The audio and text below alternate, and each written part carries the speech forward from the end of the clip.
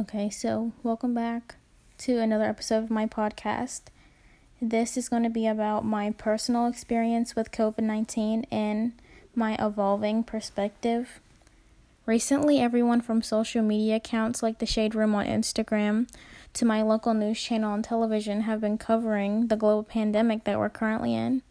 But for the last 2 months or so, COVID-19 has altered many people's lives in various ways. Whether it be something small, like going through a drive-thru instead of sitting down inside, or being stuck in self-quarantine. But either way, many people have had to alter their life in some way or form or fashion. My life has been altered in a couple of different ways, and my perspective has definitely changed over time. Especially because I'm a teenager and trying to balance out things like my schoolwork and my social life has been hard. And at first, I was really oblivious, and I didn't really know much about it, to be honest, because I don't have a TV in my dorm, and I don't watch the news, and I only saw jokes that were being made about it on TikTok when I was scrolling through it. And the only thing that I really knew was that my two neighbors, Jack and Bao, they go to China every year to visit her family, and they're actually in Wuhan right now, in quarantine, and they were supposed to come back in March, but they're still stuck there right now, and that's when I knew that this was really serious, because it hit close to home for me, knowing that someone that I actually know, personally have known all my life, is in the center of the outbreak, in that her sister contracted it. And that's scary to me, especially since I live with my grandparents and I have to alter my social life drastically. I've maybe left my house twice, and that was only going to essential places like Costco for groceries or packing up my dorm room.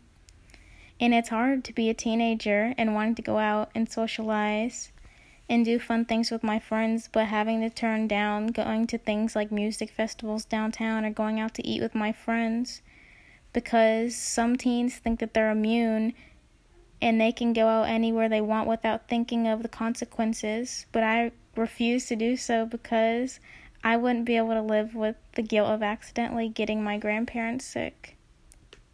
But for me, in my own personal life, I used to have a daily routine, and it's been altered pretty drastically. I used to go to a nurse aid class at Isothermal Community College on Tuesdays and Thursdays, and I was working on becoming a certified nursing assistant, but now the course can't end because we can't perform clinicals at the moment, which is hard because I feel like I'm slowly losing my skills and everything that I learned. But when we are allowed to finish, I'm going to be on edge the whole time, because knowing that me and my classmates have been in completely different places, and maybe we weren't self-quarantining, or we put ourselves in some type of situation where we could have gotten it, and knowing that we're supposed to be taking care of older people and that we could possibly infect them, and that their immune systems are weak, that's really frightening to me. And on top of that, I really dislike online classes, and I didn't take any for a reason, because I like being in a classroom setting. I feel like I learn better that way, and I don't know why, because I'm quiet and I keep to myself in class, but I need a classroom setting. It's really the only way that I'll actually learn something and retain the information that I'm learning.